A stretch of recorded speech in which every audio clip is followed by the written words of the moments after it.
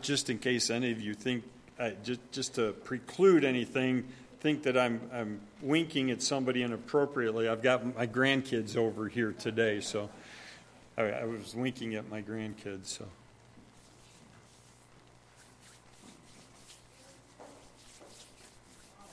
well, we got to get them to move here.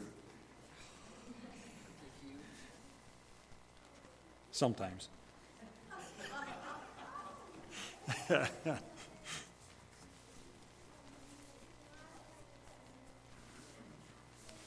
Open God's words with me today, if you would, to the book of Acts.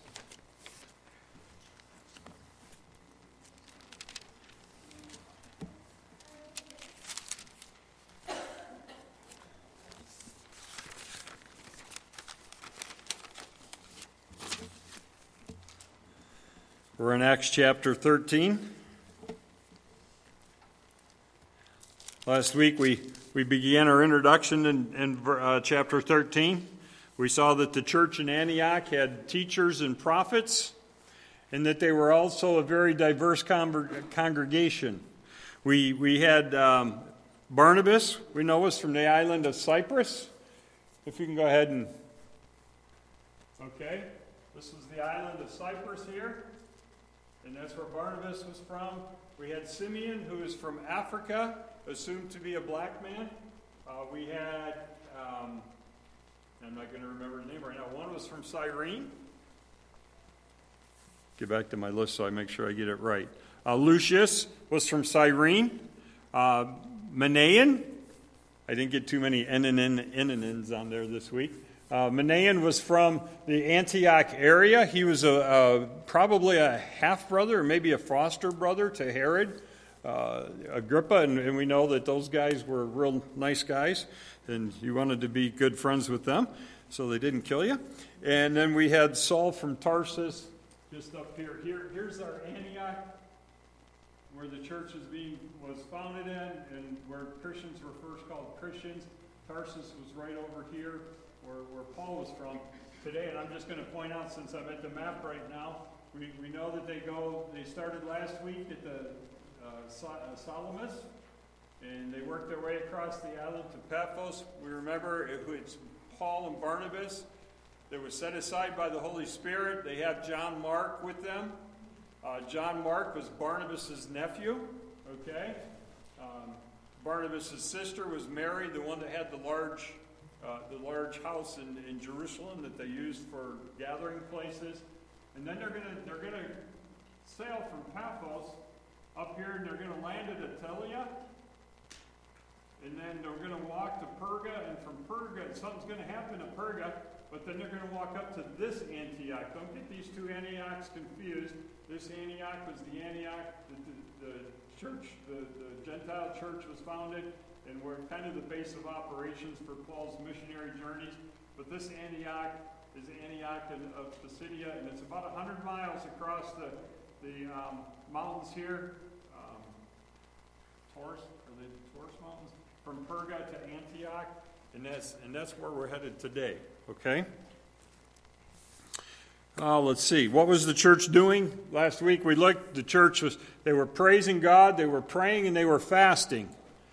And while they were doing that, and we talked about it's easier to change directions of a ship that's moving or a car that's moving. Okay. They were about the business of the work of the Lord. And while they were praying, and while they were fasting, and while they were praising God, the Holy Spirit moved, and He said, "Set me aside Barnabas and Saul for the ministry. I want them to go and tell the Gentiles of Jesus." And we're looking at chapter 13, verse 2 for that. When they'd fasted and prayed, the church sent them away. But who did they know how or who to send away? Because the Holy Spirit had done the work and set them aside. So then they went down to Seleucia. They sailed over to Cyprus, began at Salamis, and by the time they got to the west end of the island at Paphos, remember there was a fellow he called himself Bar Jesus. His real name was Elymas. So make sure I get that right.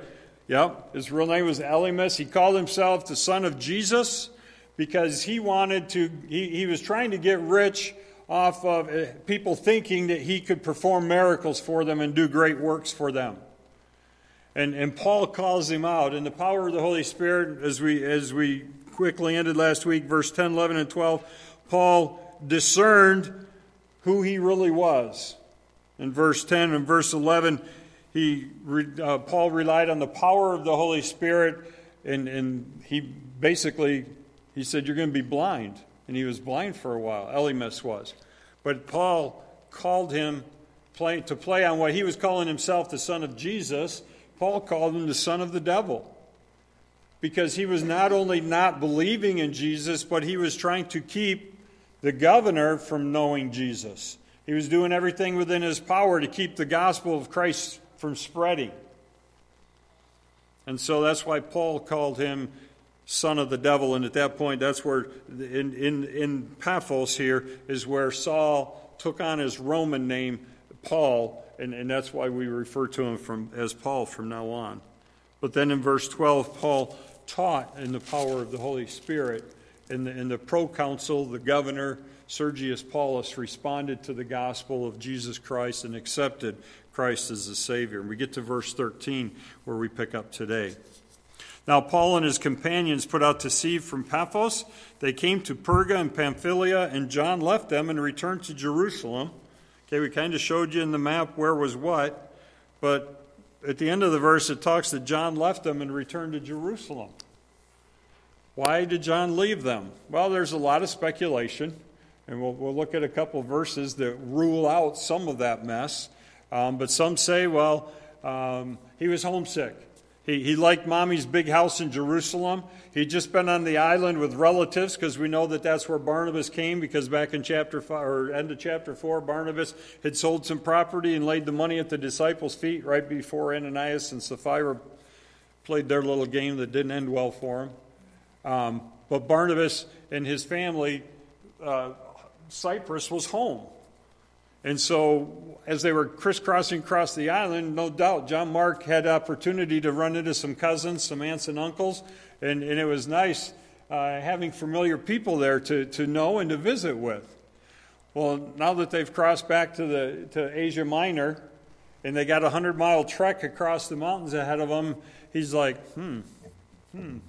Mom's house in Jerusalem sounds nice about right now. And there aren't going to be any of my cousins and aunts and uncles in this territory. Well, that might have been part of it. He might have been homesick. He might have been scared of the travel. Let's see, he may have been a little irritated, because up to this point it's always been Barnabas and Paul. And if you look at this verse, now it's Paul and his companions. His uncle, Barnabas, has been usurped as the leader or the head of the group. So maybe that kind of irked John Mark a little bit, got under his skin that his uncle wasn't any longer the leader of the crew. He could have disagreed with Paul, because Paul was going to the Gentiles. And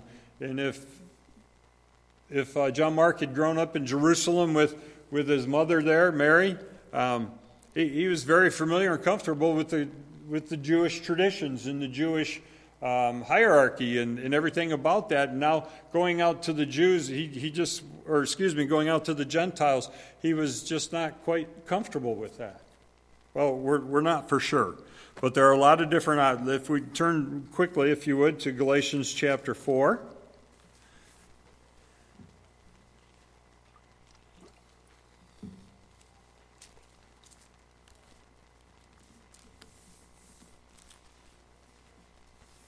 Galatians chapter 4, verses 13 through 15.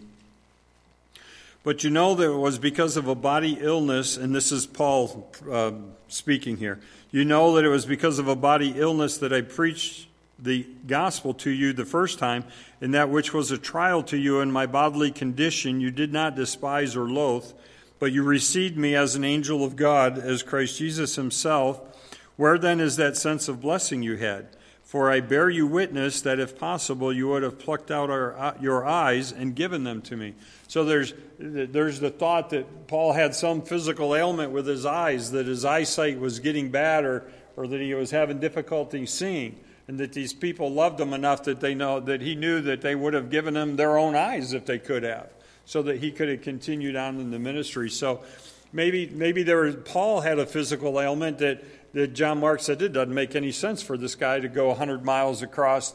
This, if you remember the story of the Good Samaritan, and in the area of Samaria where they traveled through, and it was fraught with robbers. It wasn't a safe place to go for one person. Well, this 100-mile stretch from Perga up to Antioch through the mountains was just known to be a whole trail full of bad things that could happen to you. There weren't a lot of Motel 6s or Holiday Inns along there, for one. There weren't too many, McDonald's or Big Boys, and it was going to be rough travel. And at the same time, there was also bandits and robbers. It was going to be a tough trek. And to John Mark, maybe it didn't make any sense that Paul was going to drag himself all there to take the gospel to who? The Gentiles? Are you kidding me? Why is he doing this? We don't know exactly why. Okay? We don't know exactly why. God doesn't tell us exactly why. So it can't be that big of a deal or that important. But a lot of people make a big deal out of it, so we'll address it and move on. But just before we leave it, if you go back to Acts 15, we'll go to Acts chapter 15, verse 36.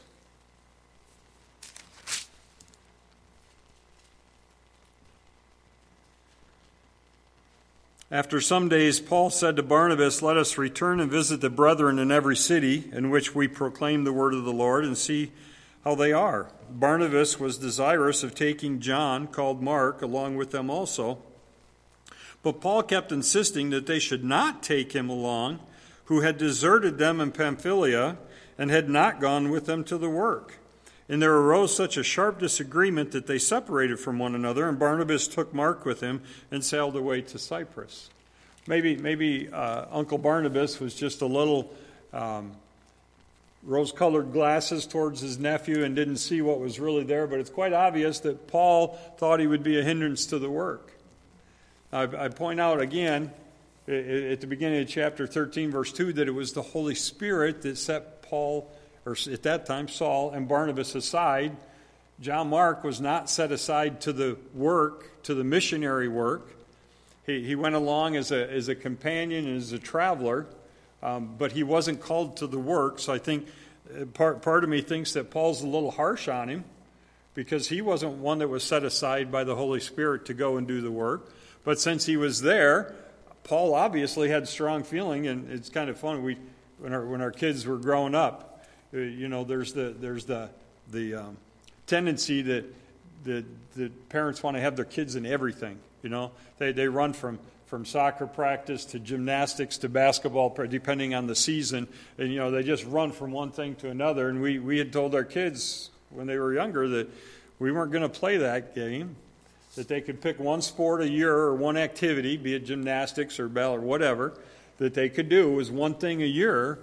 But if they started that thing, they were going to finish that thing, even if they didn't like it. They were going to go to every practice, they were going to be there, and they were going to stick to it. Now, if they played soccer this year and they absolutely hated it, we weren't going to make them play soccer the next year. They could pick something else. That was up to them. But once they started it, they were going to finish it. And I wonder if that isn't a little bit of Paul here. Even though he wasn't one called out by the Holy Spirit directly for the missionary work, once you began that trek with us, finish what you start. And so I kind of get that. I kind of see Paul's perspective. But there is hope, okay? 2 Timothy 4:11. 2 Timothy 4:11.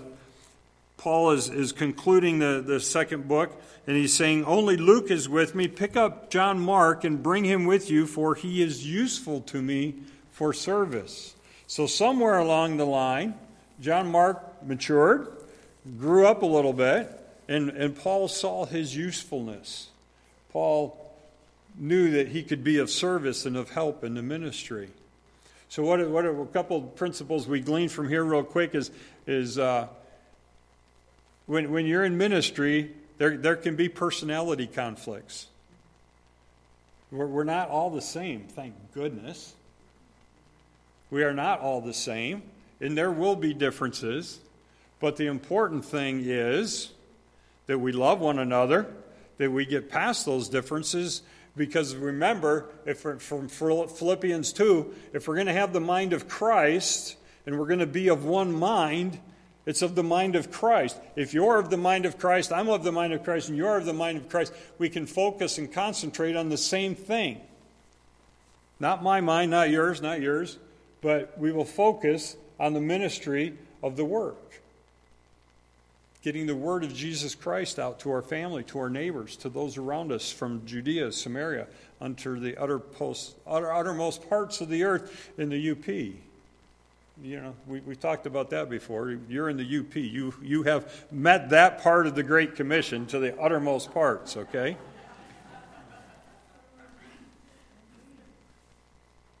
The important thing is that Jesus Christ is our focus and the center.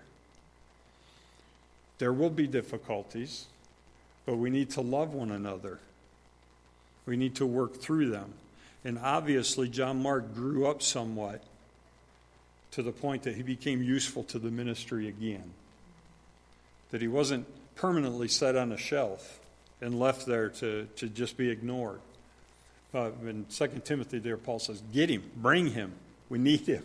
We need him for whatever he brought to that trip from Antioch down to Cyprus and then back up to Perga.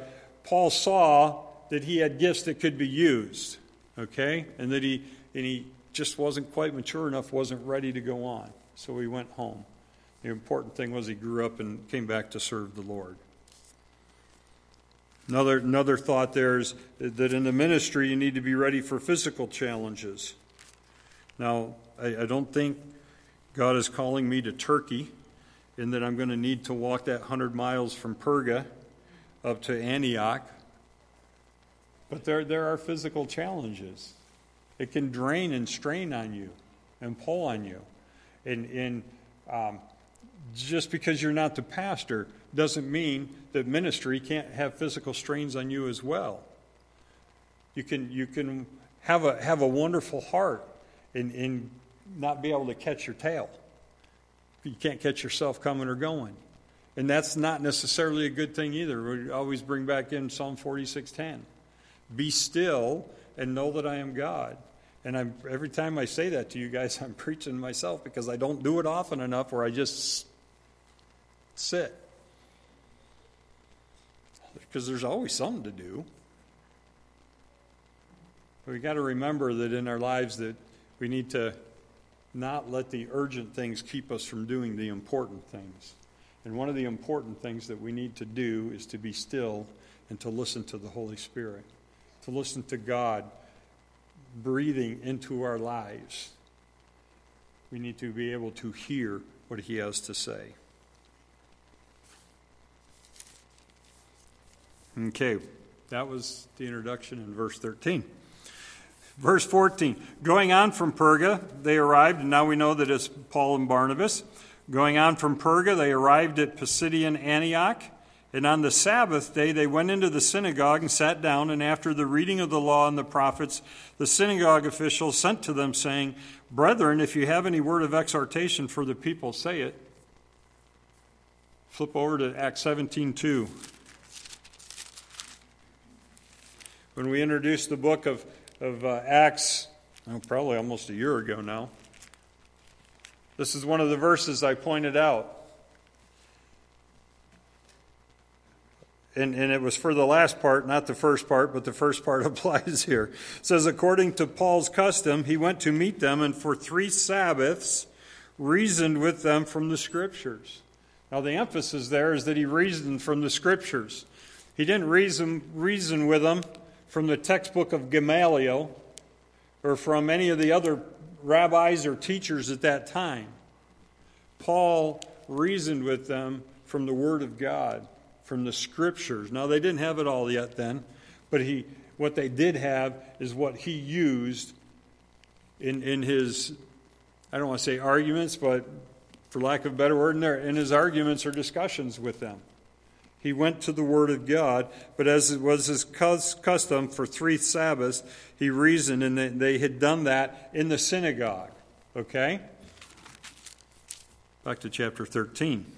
So, it was very natural, normal for them to go into the synagogue. They were Jews, and we found as they crossed the island of Cyprus that they would start in the synagogues.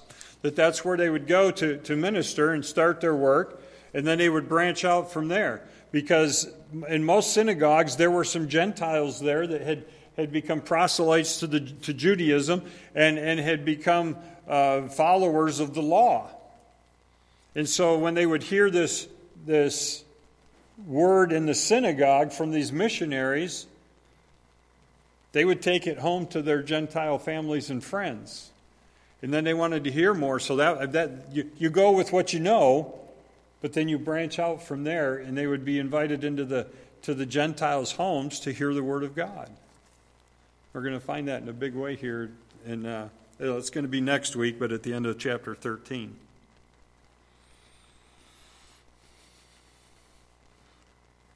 After reading the law and the prophets, and the synagogue officials sent to them, saying, "Brethren, if you have any word of exhortation for the people, say it."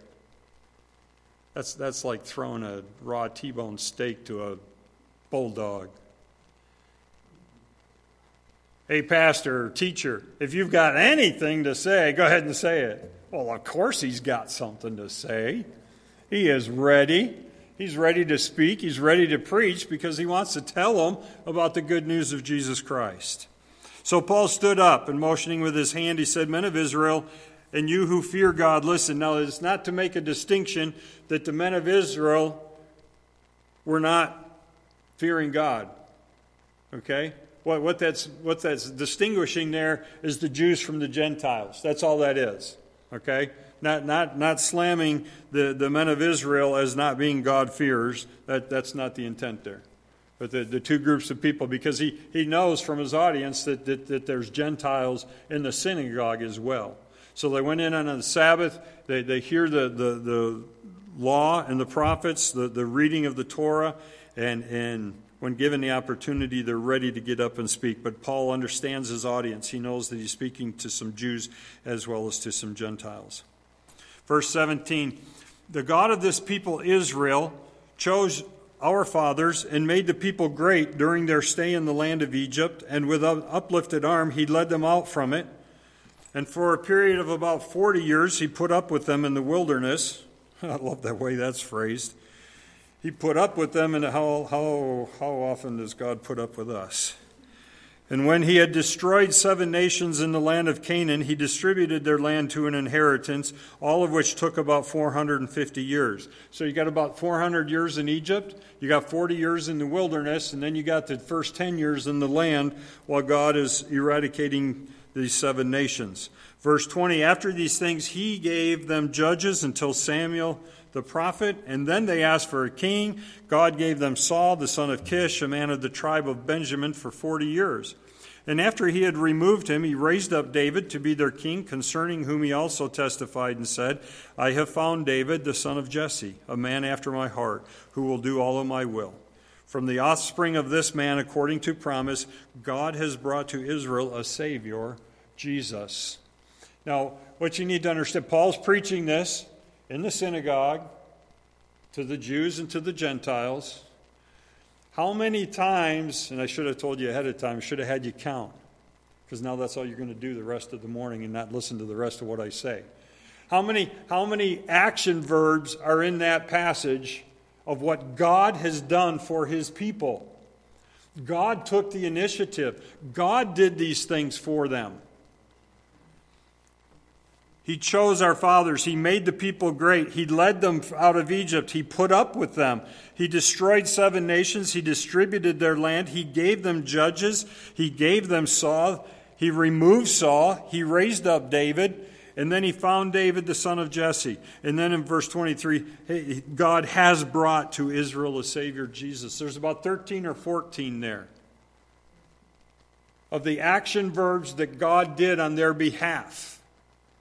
He isn't a God that created the world and said, let it go.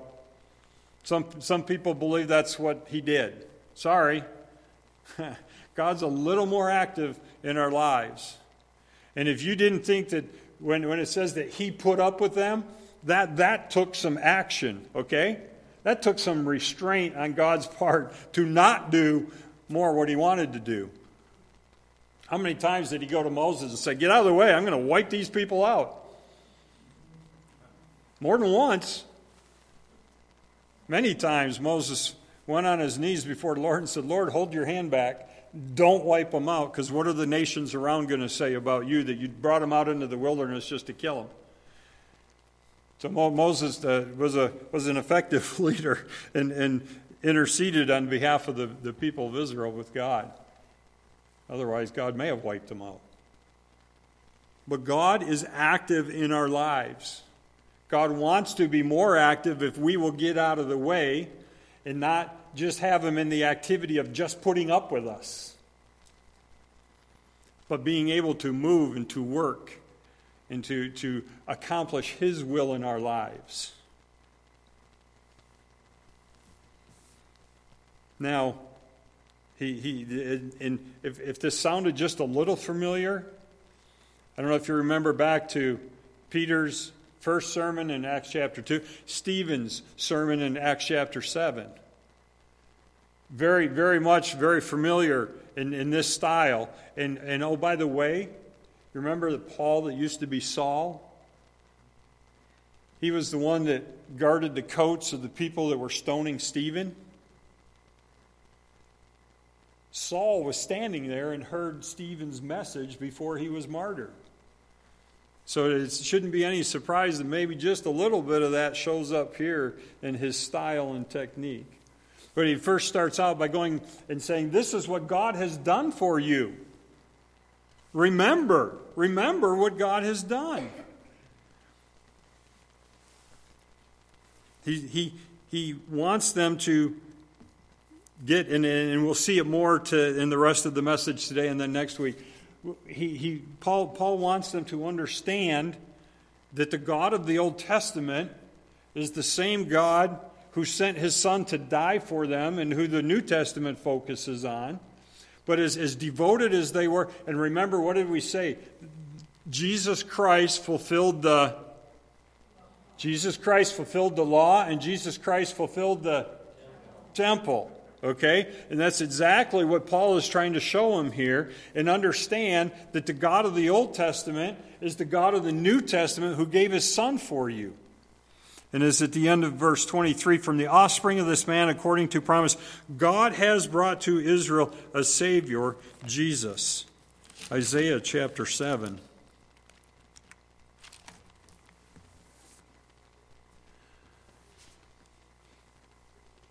Starting in verse 13, he said, listen now, O house of David, is it too slight a thing for you to try the patience of men, that you will try the patience of my God as well? Therefore, the Lord himself will give you a sign. Behold, a virgin will be with child and bear a son, and she will call his name Emmanuel. Then over to chapter 9. Very familiar passages this time of the year. The people who walk in darkness will see a great light. Those who live in a dark land, the light will shine on them. Thou shalt multiply the nation, you will increase their gladness. They will be glad in your presence as with the gladness of harvest, as men rejoice when they divide the spoil. For you will break the yoke of their burden and the staff on their shoulders, the rod of their oppressor as at the battle of Midian. For every boot of the booted warrior in the battle tumult and cloak rolled in blood will be for burning fuel for the fire. For a child will be born to you, a son will be given to us. And the government will rest on his shoulders, and his name will be called Wonderful Counselor, Mighty God, Eternal Father, Prince of Peace. There will be no end to the increase of his government or of peace. On the throne of David and over his kingdom, to establish it, to uphold it with justice and righteousness from then on and evermore. The zeal of the Lord of hosts will accomplish this. Isaiah 55. The Word of God will accomplish what it sets out to do. Back to Acts chapter 13, again, verse 23. From the offspring of this man, according to promise, God has brought to Israel a Savior, Jesus. we're going to see in more next week than this week, but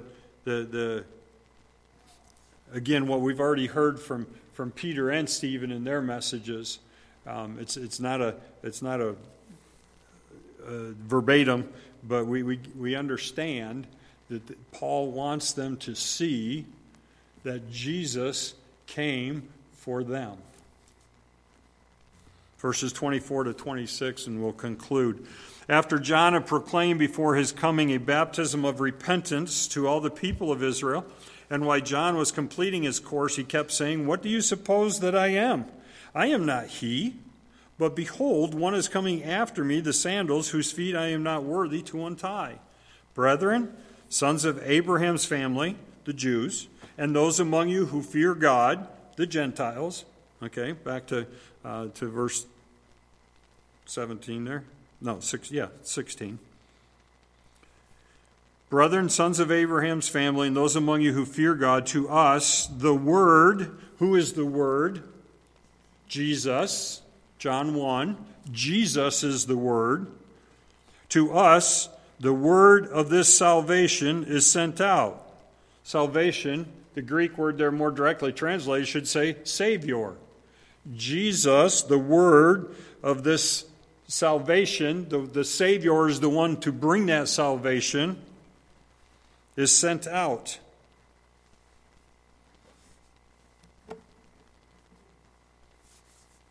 He reminds, and we'll see this next week more, but Paul's going to remind them of their unfaithfulness to the covenant, the Old Testament covenant, the Abrahamic covenant.